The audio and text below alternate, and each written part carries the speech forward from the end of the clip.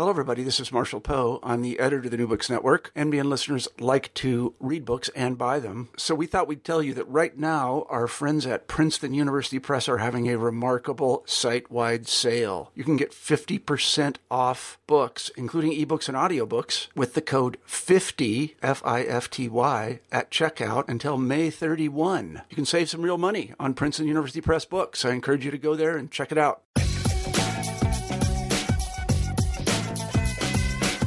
Hello, and welcome to H-Law's Legal History Podcast.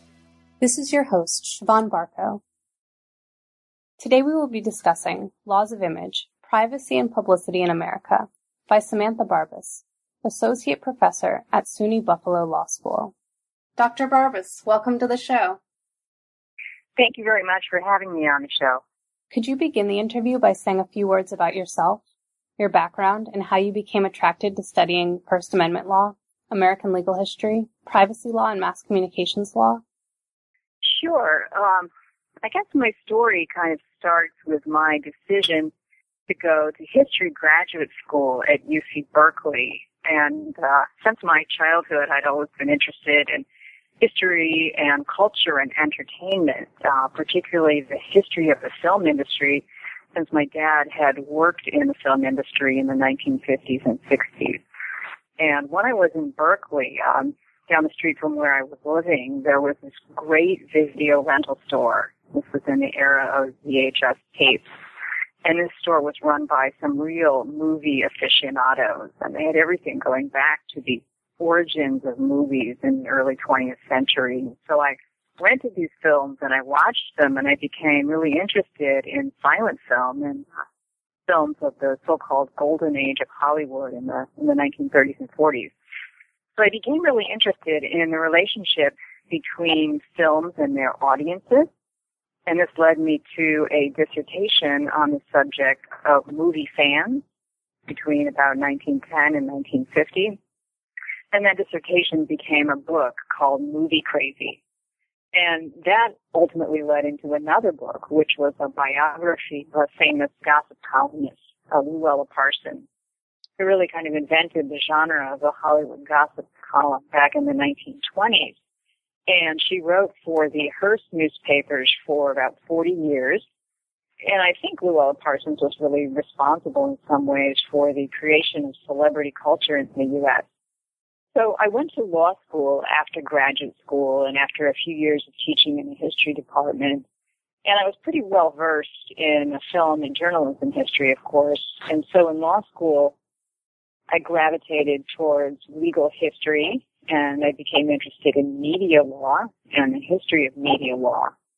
And as I did this, I began to see that there was a whole side of the history of American publishing that I hadn't covered as a film and journalism historian, and that was the legal side, right? So the legal history of modern American publishing and communications, I found, is a really rich and important story. It's one that hasn't been documented and one that I think needs to be told. So that's what I've tried to do in some of my work. Would you tell us now how you came to write your current work, Laws of Image? Sure. So when I started doing the history of media law, I was surprised to find that very little had been written about the history of modern libel and privacy law, which have really played such an important role in American politics and culture.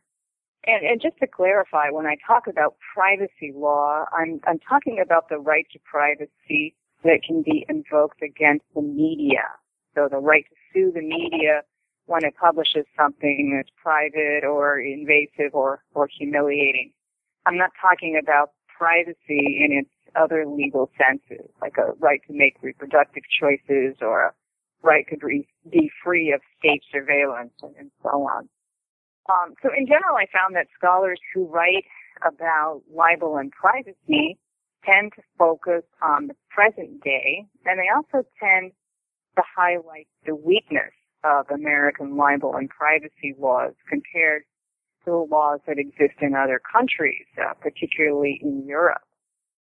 In the U.S., as I'll be talking about later on, the laws of privacy and libel have been substantially constrained by the First Amendment. And so this was really interesting to me. I mean, certainly, if you look at it from a comparative perspective, I think our laws of privacy and libel are fairly weak. At the same time, if you look at this from a historical perspective, this area of law is in some ways stronger and more expansive than it was a century ago. So that is to say, there are far more cases, the reach and scope of these laws has broadened, and today no one really questions the idea of legal recovery for injuries to a person's privacy and to one's feelings. Those were certainly not well-accepted propositions 100 years ago.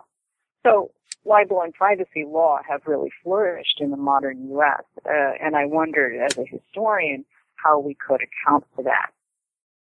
So I looked at this question from the perspective of a legal historian and also a cultural historian.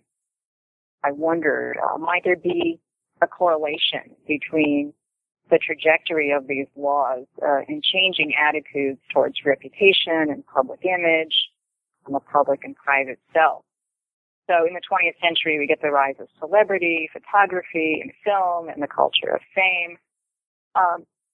And Americans become increasingly concerned with and invested in their public images. So I wondered, could there be any relationship between this image consciousness and the expansion of libel and privacy law, which really are laws that protect your public image and your ability to control your public image? So as I researched, I began to see that we could, in fact, track the rise of the tort of invasion of privacy, what I describe as a modern libel tort, and also the tort of intentional infliction of emotional distress against this growing significance of images, personal images and public images in American culture. And that's what my book does. So my book tries to reconceptualize and reframe this area of law as laws of public image, laws that protect a person's ability to defend, control, and to feel good about one's public image and presentation of self. So there are a few key players in my story. One of the central players is the law and its formal architects, particularly courts and legislatures. In my book, I explain how the laws of image developed over the 20th century and how the scope of those laws expanded steadily to reach a range of harms to people's images. The creators and distributors of the mass media are another key player. The media were the most common defendants in personal image lawsuits, and in their own right were important in the making of modern image law. And the star of my story is really the ordinary American, the average person who's not a celebrity, who's not a famous person. And I see my book as a history of the average American and his struggles to preserve and protect his public image. What I'm trying to do in the book, I think, is to track a sense of popular consciousness.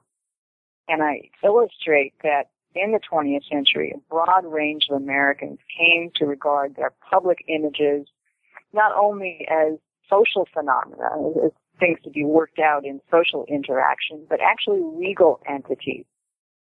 So one's public image was something that could be maintained and managed through the use of law and legal institutions. And this legalization of personal image, I believe, marked an important development in the history of the law and also, I think, in the modern history of itself.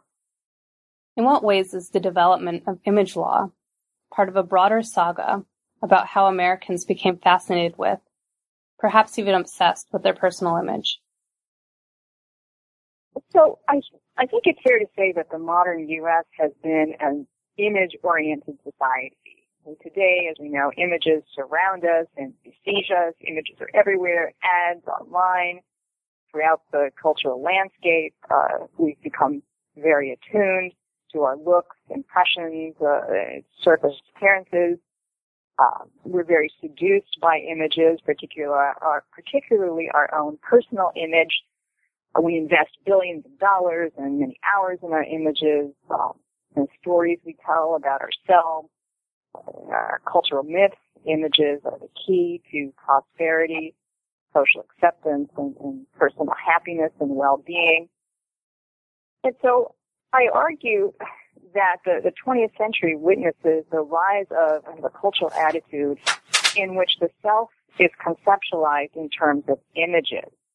So Americans become aware of having public images and being images. They come to see their identities as embedded in the image or persona that one strategically constructs and presents to others. And my argument is that the law both responds to and contributes to this focus on images and the rise of the image conscious self. By the 1940s, if not earlier, there is a body of tort law, this image law I've been describing, that arises to protect a person's public image, his ability to control his image, and his feelings about his image. So tort law becomes kind of a venue for or a participant in Americans' concerns with personal image. And I think that the models of personhood and identity that are embedded in these laws, in turn, come to shape cultural understanding of the self. What societal changes in the late 19th century led to a rise in surface image crafting? How did this impact the types of things people sued over? Yeah, so my story starts in the late 19th century with the beginnings of mass publishing in the United States. And urbanization in this time, and growing audience for the mass media, and advances in publishing technology lead to this proliferation of printed material. So in this time, paperbacks and other cheap books began to appear on the market. Popular magazines, such as the Ladies' Home Journal, reach a mass audience. Newspaper readership increases exponentially between 1870 and 1900. The number of newspapers doubled in this time. So there's this explosion of media, and there's also a transformation in media content.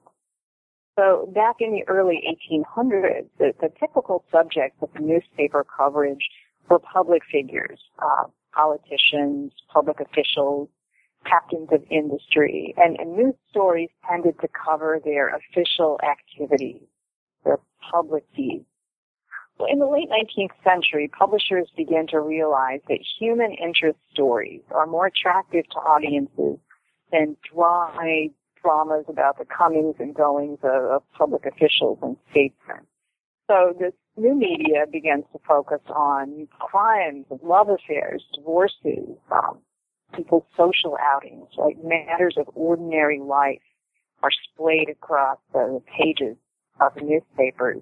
And in the 1890s, publishers took this to new heights with yellow journalism, right with prominent illustrations and detailed coverage of murders and sexual affairs. So what do you do when you're the subject of this media coverage? What do you do when you find your personal life has been published in a magazine or a newspaper, news about your wedding or stories about a past crime you've been involved in, maybe a clandestine love affair? Well, you could bring a lawsuit, right? So that the victims of media gossip and sensationalism began to bring libel lawsuits. And libel, of course, was a very well-established area of the law. So in order to be actionable as a libel, a statement had to be both defamatory and false. So a defamatory statement is one that lowers a person's reputation in the community. It exposed a person to hatred or contempt. It injured him in his profession or trade, caused him to be shunned by others. So the protected domain of libel law is one's reputation, right? One's good name among one's peers. So libel law deals with false and defamatory material. What do you do when things that are published about you are embarrassing but true, or embarrassing to you but don't actually lower your reputation? In other words, don't injure what other people think of you. So the deficiency of libel law, the inability of libel law to deal with true but embarrassing material or embarrassing but non-defamatory material leads to the invention of the right to privacy. In what ways was the right to privacy proposed in 1890 an expression of a nascent image-conscious sensibility? Yeah, so the right to privacy, like I said, it was a product of this defect in the libel tort, but it was also a consequence of the rise of what I describe as the image-conscious sensibility, which is kind of a modern sensibility. In small towns and villages, I'd say the early 19th century, a person's social identity was largely a product of ongoing interactions with a known and familiar community. A person's social identity or reputation was something that was accrued over time through ongoing contact. Urbanization comes to unsettle this way of creating a social self. So in the growing cities of the late 19th century, when a person is surrounded by strangers, his social identity becomes more a function of first impressions rather than ongoing contact. So what observers might infer about someone based on chance encounters, and glimpses on the street, impressions made in theaters and stores, on railway cars, and other public venues. So surface appearances and first impressions become very important, and people begin to turn increased attention to the presentation of self in public. And I suggest that in the cities there was this new image consciousness, this new preoccupation with mastering and perfecting one's social appearance. There was this idea more than ever that a person had to perform one's social identity, right? That one went out in public to see and be seen. And this image consciousness is heightened by new visual technology. Photography was becoming popular in the late 1800s. Visual advertisements encouraged people to scrutinize their appearances and to purchase products that would help them enhance their looks and images. People across the social spectrum were being encouraged to cultivate an attitude towards their bodies and appearances that was strategic and instrumental. People were adopting an external perspective on themselves and seeing themselves as images in the eyes of others. As one historian has written, in the 19th century commercial metropolis, the immediate impressions people made on each other were coming to be seen as the very basis of social existence. So we have this rising image consciousness in this time. At the same time, privacy was also beginning to emerge as a major concern for the middle class. And privacy became a concern with the rise of an industrial urban society and the agents of authority and control that came with that, namely bureaucratic governments, mass media, corporations, police forces. There was this feeling that the ability to define and own oneself was being impinged upon by these distant institutional forces over which the ordinary person had no oversight or control.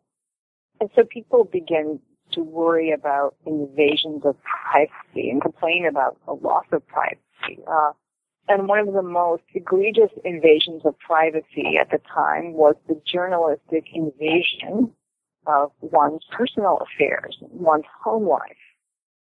Among the late 19th century middle class, the home was seen as sacred. It was a private sanctuary, a protected space where one could express one's innermost thoughts and feelings apart from the demands of the workplace.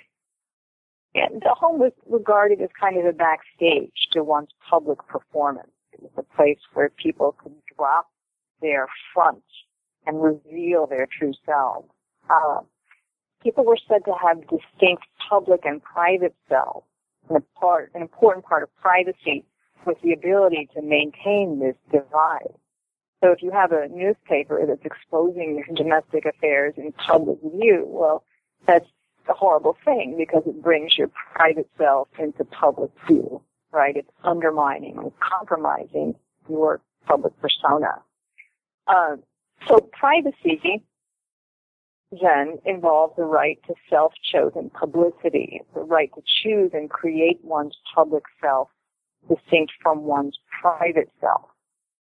So as such, one's privacy could be invaded not only when one's domestic activities were exposed, but when any material about a person was made publicly visible in a way that clashed with their desired public image. So people of the time described being victims of invasions of privacy when they were publicized in the press in a manner that was embarrassing or uncomfortable to them, even though what was disclosed technically wasn't secret and didn't happen behind closed doors. People would say it was an invasion of privacy when the details of a person's wedding ceremony were published without consent, even though the event occurred in public. Somebody's walking down the street. A newspaper cameraman takes a photograph of it and publishes it. Right? The act of walking down the street is indisputably public, but the taking of the photograph and publishing it in the newspaper was often described as an invasion of privacy. So the term invasion of privacy is used to describe any kind of unwanted, upsetting, or unauthorized depiction of one's person or one's personal affairs to a public audience, even if the materials disclosed are not literally private. So the legal status of these so-called invasions of privacy is problematic. At the time, there was no legal remedy for being publicized against one's will unless the publication was false and defamatory and libelous. So the need for a legal remedy for these media invasions of privacy inspired what has been called the most famous law review article of all time, and that was the 1890 Harvard Law Review article called The Right to Privacy by Samuel Warren and Louis Brandeis. This very famous article was an attack on new media. It decried gossip columns and information about personal affairs that were spread in the newspapers. Warren and Brandeis wrote, "The press is overstepping obvious bounds of propriety and decency." And these authors proposed a common law cause of action that would allow the victims of media invasions of privacy to sue the press and recover damages. So unlike libel, their proposed tort did not protect a person's reputation in the eyes of others so much as one's ability to define his own public image. The right to privacy, as they defined it, was the right to keep one's personal affairs out of the public eye, and more broadly, to determine one's own image without interference from the media. So under their proposed privacy tort, damages could be recovered for injury to one's feelings. And this was quite a novel development. The common law had traditionally prohibited recovery for injuries to the emotions in the absence of a tangible harm, such as injury to one's property or one's body. And so the Warren and Brandeis proposal was actually asking for something very forward-looking, recovery for emotional or intangible harm. Warren and Brandeis described privacy's domain as the realm of the soul and the spirit. In my book, in Chapter 2, I claim that the right to privacy also had a more earthly and instrumental aspect. In this image-oriented culture of the late 19th century, unwarranted and embarrassing depictions in the press were seen as highly damaging, and that they undermined a person's ability to cultivate his public image and to maximize his fortunes and social potential. So the right to privacy, I argue, was rooted in practical and material concerns with public image in American social life. Okay, I think you briefly alluded to this in your last answer, but could you go into more detail about Victorian-era identity theft? Yeah, so that is a term that I made up, and I write about this in Chapter 3 when I describe the early career of the right to privacy around the turn of the 20th century. And so the right to privacy was initially invented as a remedy for the victims of sensationalistic journalism, but it was actually rarely used in that context, at least in its early years. The right to privacy takes off in American law in a different setting. The right to privacy was mobilized in cases where people were upset about having their photographs presented to the public in an embarrassing manner. So in particular, individuals whose photographs had been used in advertisements without consent brought suit for invasion of privacy. And in what was a very common phenomenon at the time, ordinary people just find their pictures randomly in ads for a variety of consumer products. You could wake up one morning and look in a newspaper and find your face in an ad for beauty products or a patent medicine or food items. And the reason for this was that photographs were actually very hard to come by. Photography was still a relatively new technology, and advertisers wanted to use photographs of people in their ads, but they couldn't get the photograph as quickly and as cheaply as they wanted, so they would actually steal photographs from portrait photographers. It was kind of a black market in photographs at the time. And they would run them in ads without the consent of the subject. And this was highly offensive. Advertising for consumer products was regarded as disreputable and even immoral. And so these acts of image appropriation were seen as highly upsetting. And so it was in this context, suing over these unauthorized advertising images that the right to privacy began to be recognized in American law. And the plaintiffs in these cases are not suing because they want money. They don't want to be paid for the commercial value of their images. What they're seeking to recover is damages for the emotional harm, the trauma that occurs from being commodified in this way. The idea that you could make money by selling your picture, the idea of your face as a form of property was kind of repugnant to the Victorian sensibility. So the right to privacy at that time was envisioned as a means to prevent the commercial exploitation of the persona, to kind of preserve a self that was beyond market forces. Of course, this would change dramatically in the 20th century. By the 1950s, the right to privacy is extended to include a right to profit from the commercial exploitation of your image. So the right to privacy comes actually to protect the right to sell your image as property. It's sometimes referred to as a right of publicity. And the reason for that change, I argue, is that by the 1950s, it's no longer considered shameful, but rather prestigious and a sign of status to have your image in an advertisement. Like movie stars began to advertise products. Modeling becomes a prestigious profession. So commercializing one's persona, which used to be viewed as so disreputable that it was unworthy of legal protection, by the 50s, this has no stigma whatsoever. So courts began to conclude that everybody has a right to control their images. That includes a right to extract commercial value from them. Okay. I think you again alluded to the answer to this question a little bit earlier, but maybe you can go into more detail. How did the culture of the 1920s heighten the emphasis on public images and the act of image making? So as I explain in Chapter 5 of the book, there was this very intense kind of image consciousness that took root in the 1920s.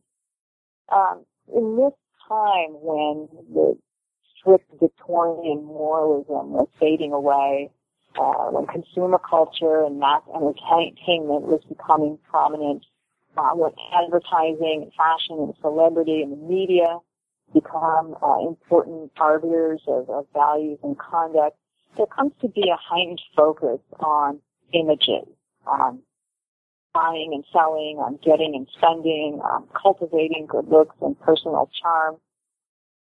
One important development that happens in the 1920s is that we see the rise of a consumer economy, right? So the producer economy of the 19th century had been supplanted by this consumer orientation, focus on buying and selling.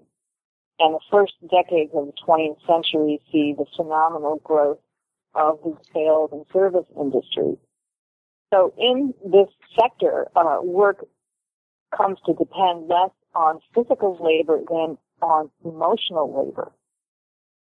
Success at work requires what sociologist Irving Goffman described as impression management, manipulating your looks and your speech and your acts to meet the emotional and psychological demands of customers, clients, and coworkers. The key to success at work is described as salesmanship. The basis of effective selling is creating a positive first impression. Salespeople were told to sell customers on themselves and their personalities as much as they touted the properties of their goods and services. So this idea of salesmanship, selling your personality, comes to be applied to social relations more generally in the 1920s. The efforts of salespeople to sell products to skeptical customers becomes a metaphor for the social struggle waged by every person in an effort to distinguish herself in the faceless modern world, to stand out from the crowd. The body of advice literature developed to address this concern with impression management. And the basic premise was that most people do not have an appealing public persona, but could work hard to cultivate one. And perhaps no one contributed more to this cult of first impressions than Dale Carnegie, who was the author of the famous book, How to Win Friends and Influence People. And that book reinforced the idea that the key to success was to manipulate your image in order to impress and manipulate others.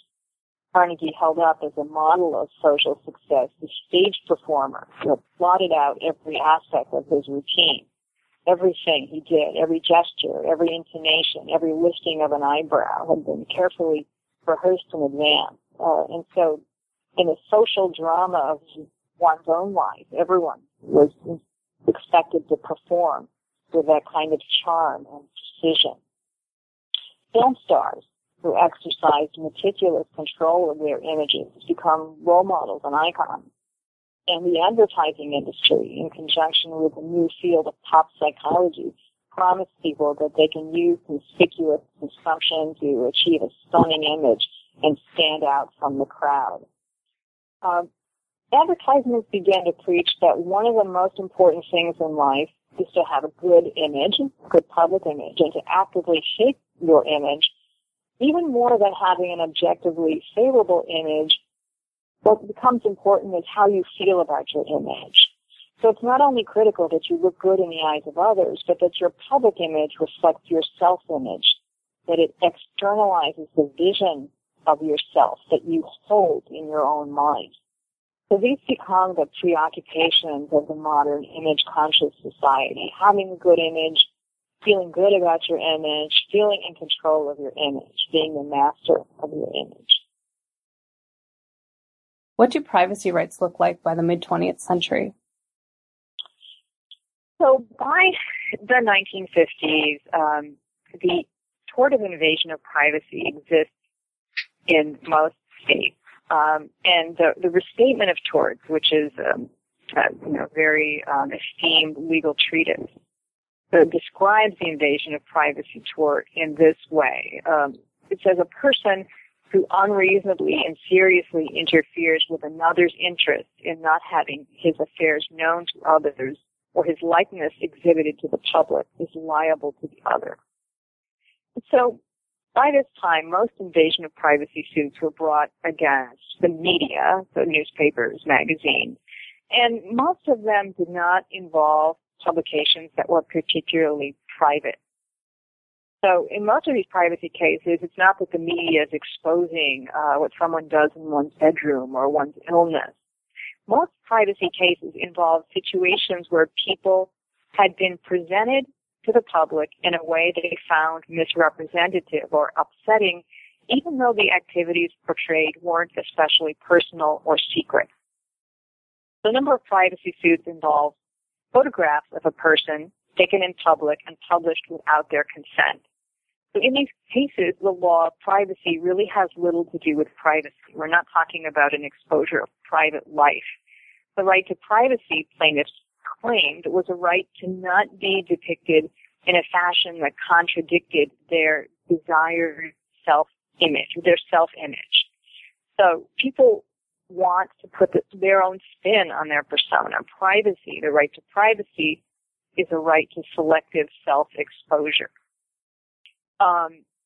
Some examples of this kind of privacy suit. There was a case involving an elderly woman who was a bread vendor on the street, and she sued over newsreel footage that depicted her selling her wares on the streets of New York. She complained that the portrayal of her was foolish and undignified, and therefore an invasion of her privacy.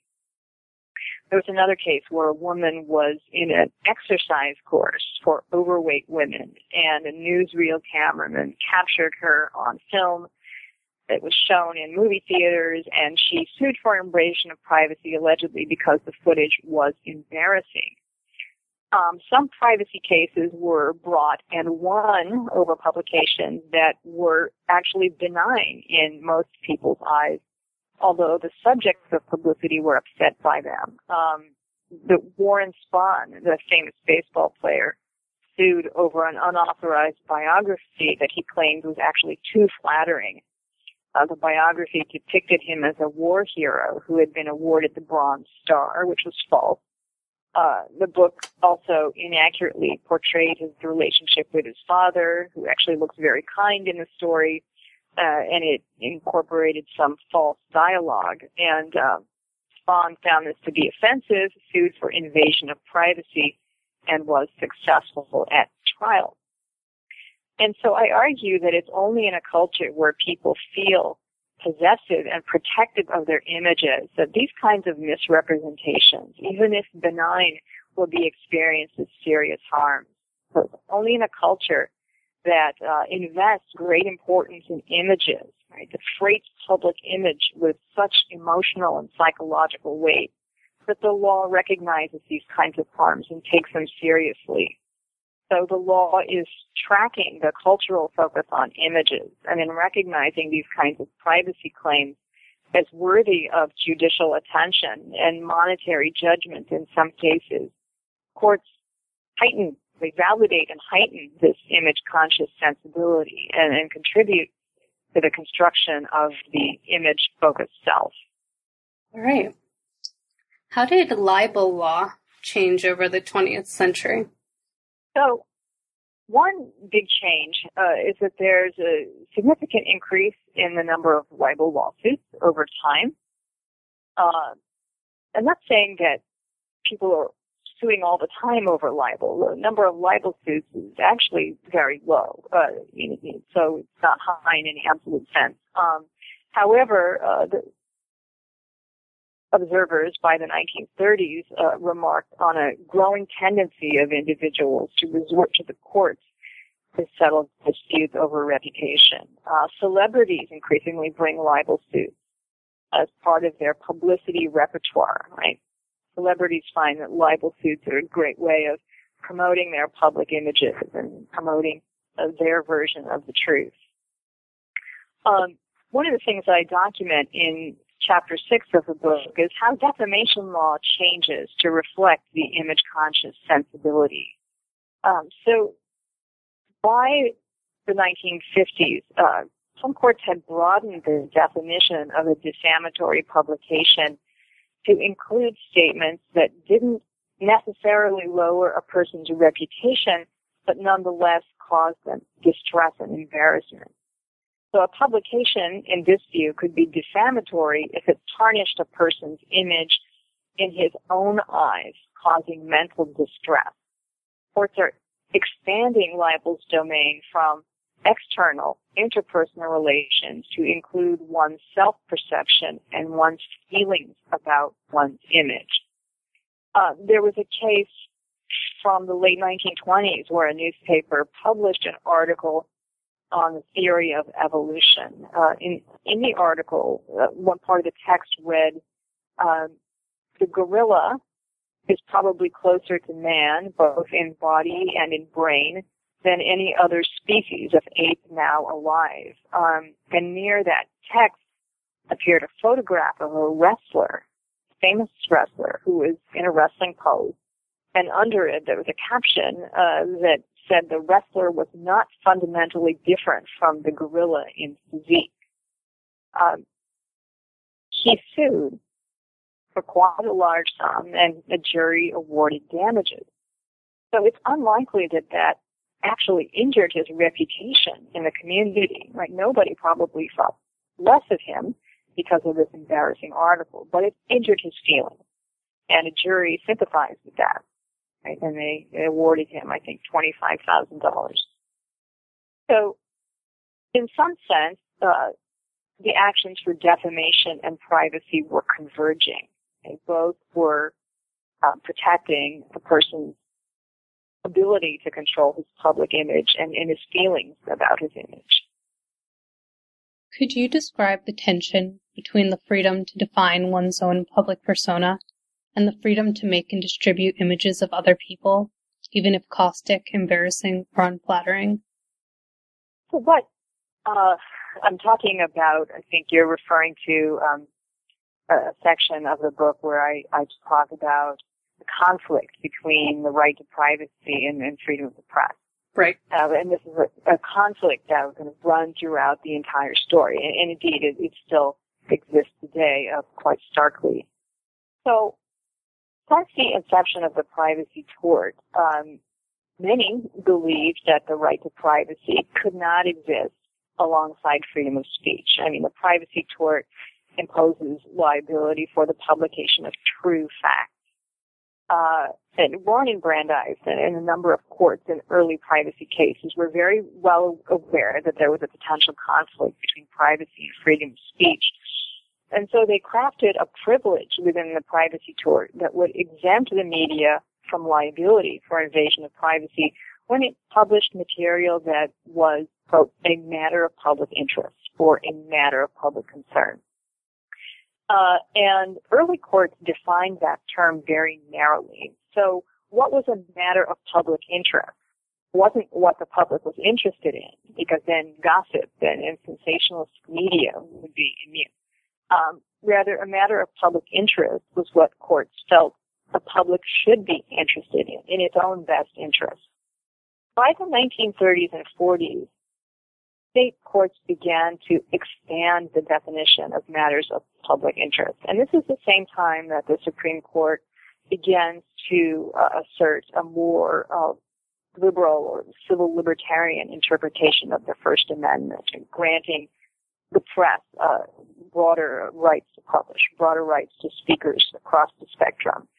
So in this new view of matters of public interest, anything that interested the public, whether it be a gossip column or a dramatic account of a crime or some other titillating material, it was considered a matter of public interest that could be published free of liability, even if the people depicted in those stories were unwilling to be publicized. Some courts equated matters of public interest with newsworthy material, and they adopted an expansive definition of the news. If something appeared in a publication that professed to be a news outlet, it was by definition newsworthy and a matter of public interest, and therefore protected from liability for invasion of privacy. So while this is happening, though, on the other hand, you have courts who are more than happy to award privacy judgments to people who had been unflatteringly depicted in the press. So there's this conflict going on by the 1930s, 1940s.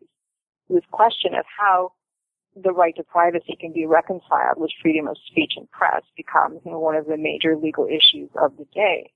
As I explained in the book, it seems that people want to control their images, yet they want to be able to write freely about other people, right? They want to be able to tear down other people's images without restriction.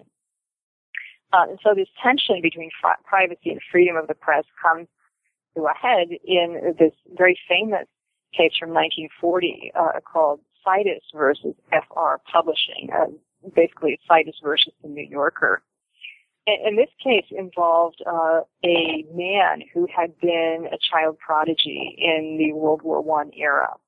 He had attended Harvard at 11. He spoke 11 or several languages. He had an IQ of 250. It was said he had been a celebrity as a child. As an adult, however, his life started to take a poor turn. He neglected his talents. He became an adding machine operator. He lived alone in a shabby rooming house. He became eccentric. He cultivated some really bizarre habits, like collecting streetcar transfers. He became obsessed with a particular Native American tribe. The New Yorker tracked him down when he was 39 years old and living this bizarre life, and it wrote up a story that described his eccentricities in detail. He was humiliated, and he sued the New Yorker for invasion of privacy, for injuring his public image and injuring his feelings. And the Second Circuit concluded that the magazine was not liable to Citus, that the tarnishing of this man's image was an inevitable sacrifice to be made to the New Yorker's right to publish and the public's right to know about the fate of a former celebrity. The court said that even though the New Yorker article was probably tacky and in poor taste, it wasn't the role of the court to enforce good taste. The court says, well, the misfortunes and frailties of public figures are subjects of interest to the public, and it would be unwise for a court to bar their expression in the newspapers, books, and magazines of the day. So 50 years after the invention of the privacy tort, Citus is the first decision from a high federal court to imply that the right to privacy could be limited in the interest of freedom of speech and press. Citus didn't resolve the question by any means, and the tension between privacy and freedom of the press continued. And so the history of American image law, as I describe in the book, is the story of simultaneous expansion and limitation. We have this ongoing recognition of image rights by the courts, and at the same time the restriction of them by freedom of speech doctrine. Okay, so where are we today with privacy and public image? So I think that the story today is kind of dominated by the internet and our new world of online communication, which have really revolutionized the concept of having a public image. So in the old days, publicity was really a function of the mass media. If you wanted to become famous, you needed to attract the attention of a newspaper or a filmmaker or something like that. Today, mass visibility is pretty much within reach of anyone with, a computer and internet access. When the internet first became popular in the 1990s, there were many who were very optimistic. They thought this new medium would reinvigorate the public sphere. The web would be this free forum for ideas. It would be a true marketplace of thought. But as we know, things haven't turned out quite that way. The very properties that made the internet so conducive to freedom of communication, such as its anonymity and its accessibility, have really kind of brought out the worst in human nature and created great potential for injury and abuse. We have had in recent years an outcry over online threats to reputation and privacy that probably surpasses the fears of the 1890s. And a lot of what's complained about, as we know, is material published by bloggers or social media users. People write nasty things about other people and post them on their blogs, etc. One interesting thing, or one interesting facet of this, I think, is that people complain about invasions of privacy when material that they put online is miscontextualized or used in some way that they don't approve of. For example, there was a case a few years back where a high school student wrote a poem about her hometown that was very nasty, and she put it on her MySpace webpage. The school principal saw it and submitted it to the local newspaper where it was published. And this girl sued the newspaper for invasion of privacy, claiming that she intended the poem to be read only by her MySpace friends, not by a broader audience, and that she had been humiliated and her public image injured. And this happens all the time, I think, with Facebook and various social media. People willingly post something online and then become very angry and indeed even bring lawsuits when that information that they posted is then released to a different audience or somehow put in a context that they hadn't anticipated. So how is it that people can do this, right? People can expose themselves, yet claim invasion of privacy. And this is kind of a continuation of the trend I describe in my book. People want to create a public image. They want to expose themselves to the public, and yet they want to manage and control those images. And that's what I think privacy is coming to mean in our online world, basically a right to control the context and circumstances of our self-publicity. How did laws of image substantially shape media content? Beginning, I would say, around 1900 or 1910, it became a common practice for publishers to have lawyers read all of their copy prior to publication, looking for potentially libelous or privacy invading material, right, to get rid of anything that could be grounds for a lawsuit.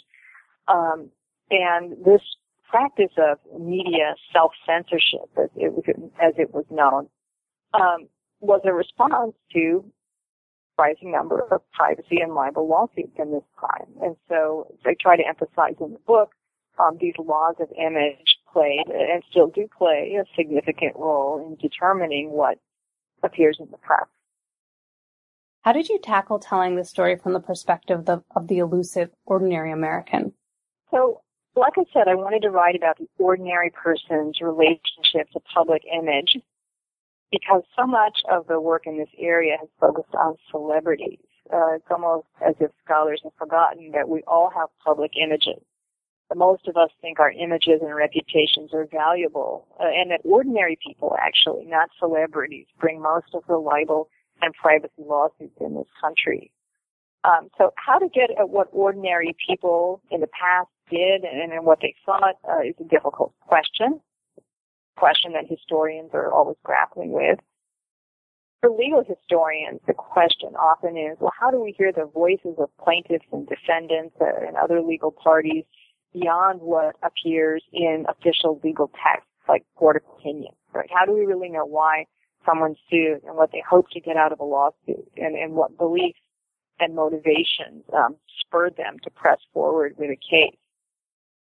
So this often involves archival research, and if we're lucky, we might have access to letters or diaries or other documents that give us a human sense, give us the human side of a case.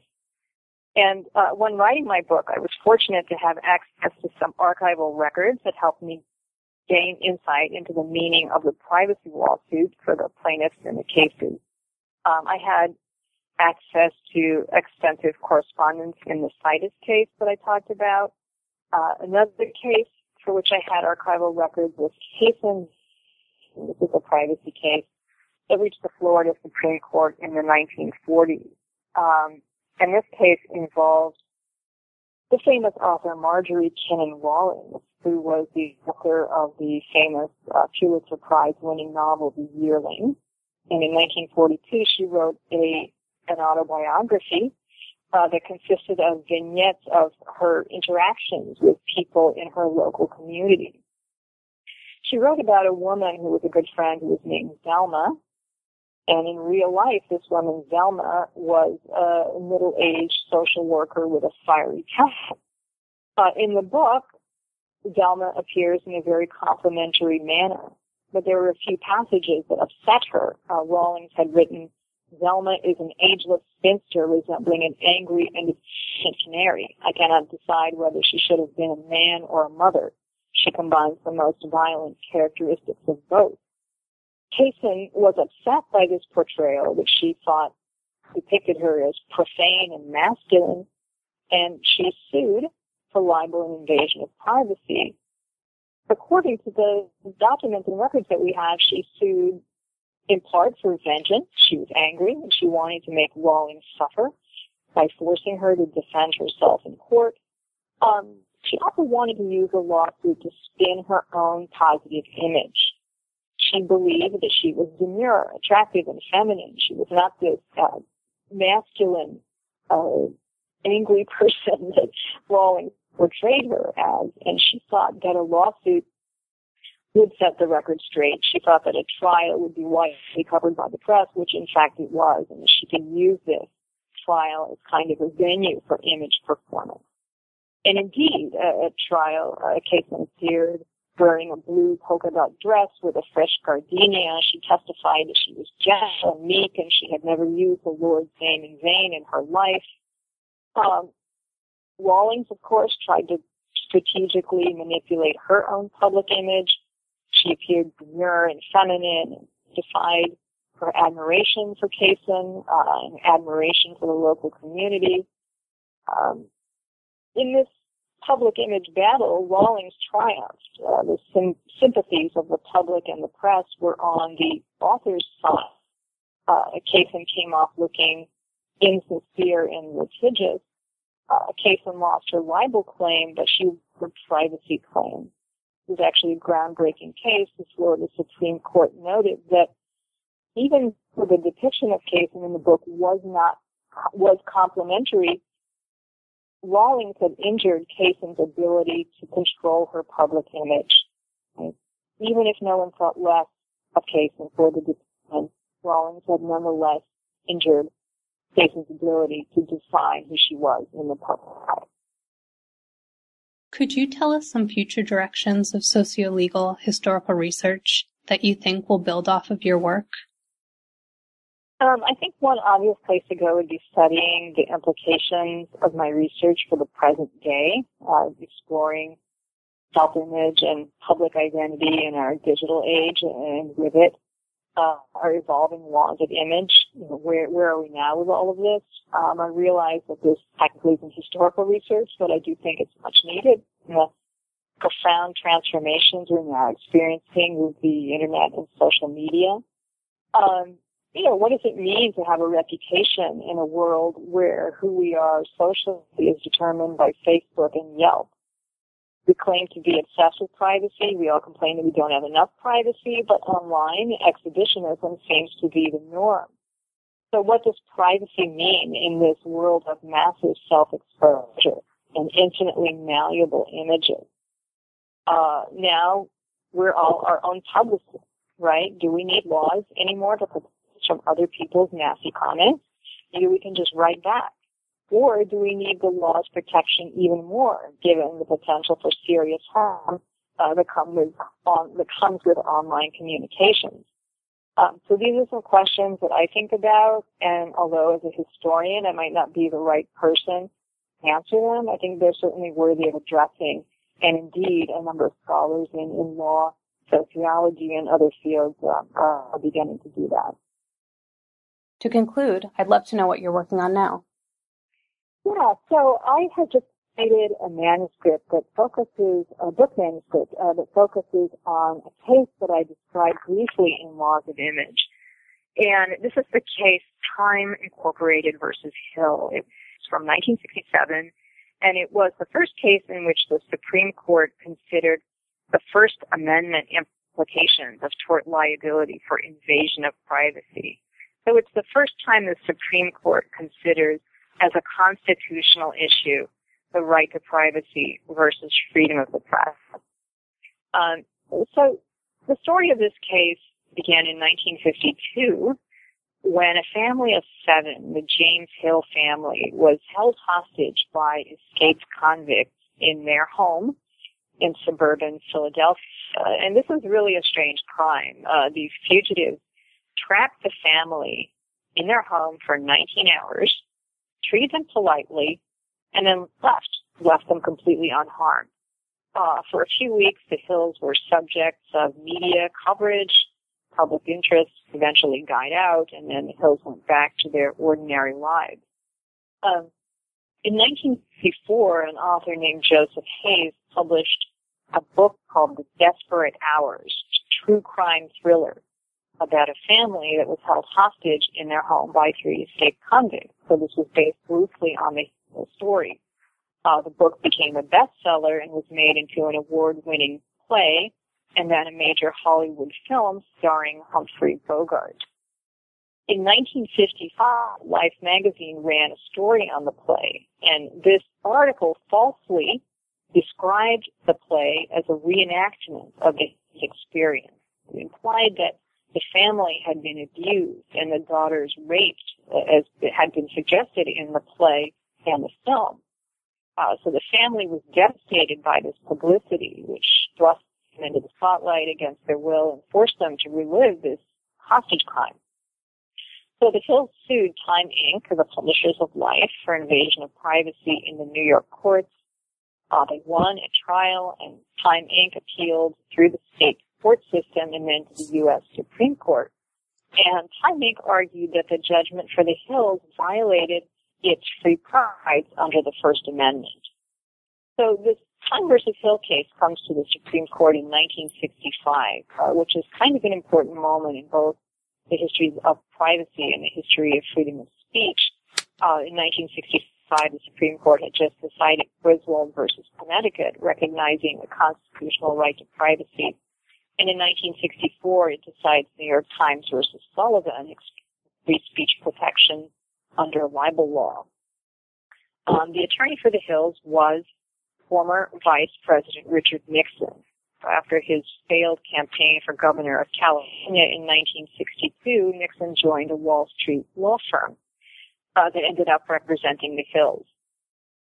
So when the court first met after the oral argument in April 1966, the vote was to affirm the judgment for the Hills. The majority of the court said that the right to privacy, as construed by the New York courts, did not infringe on freedom of the press.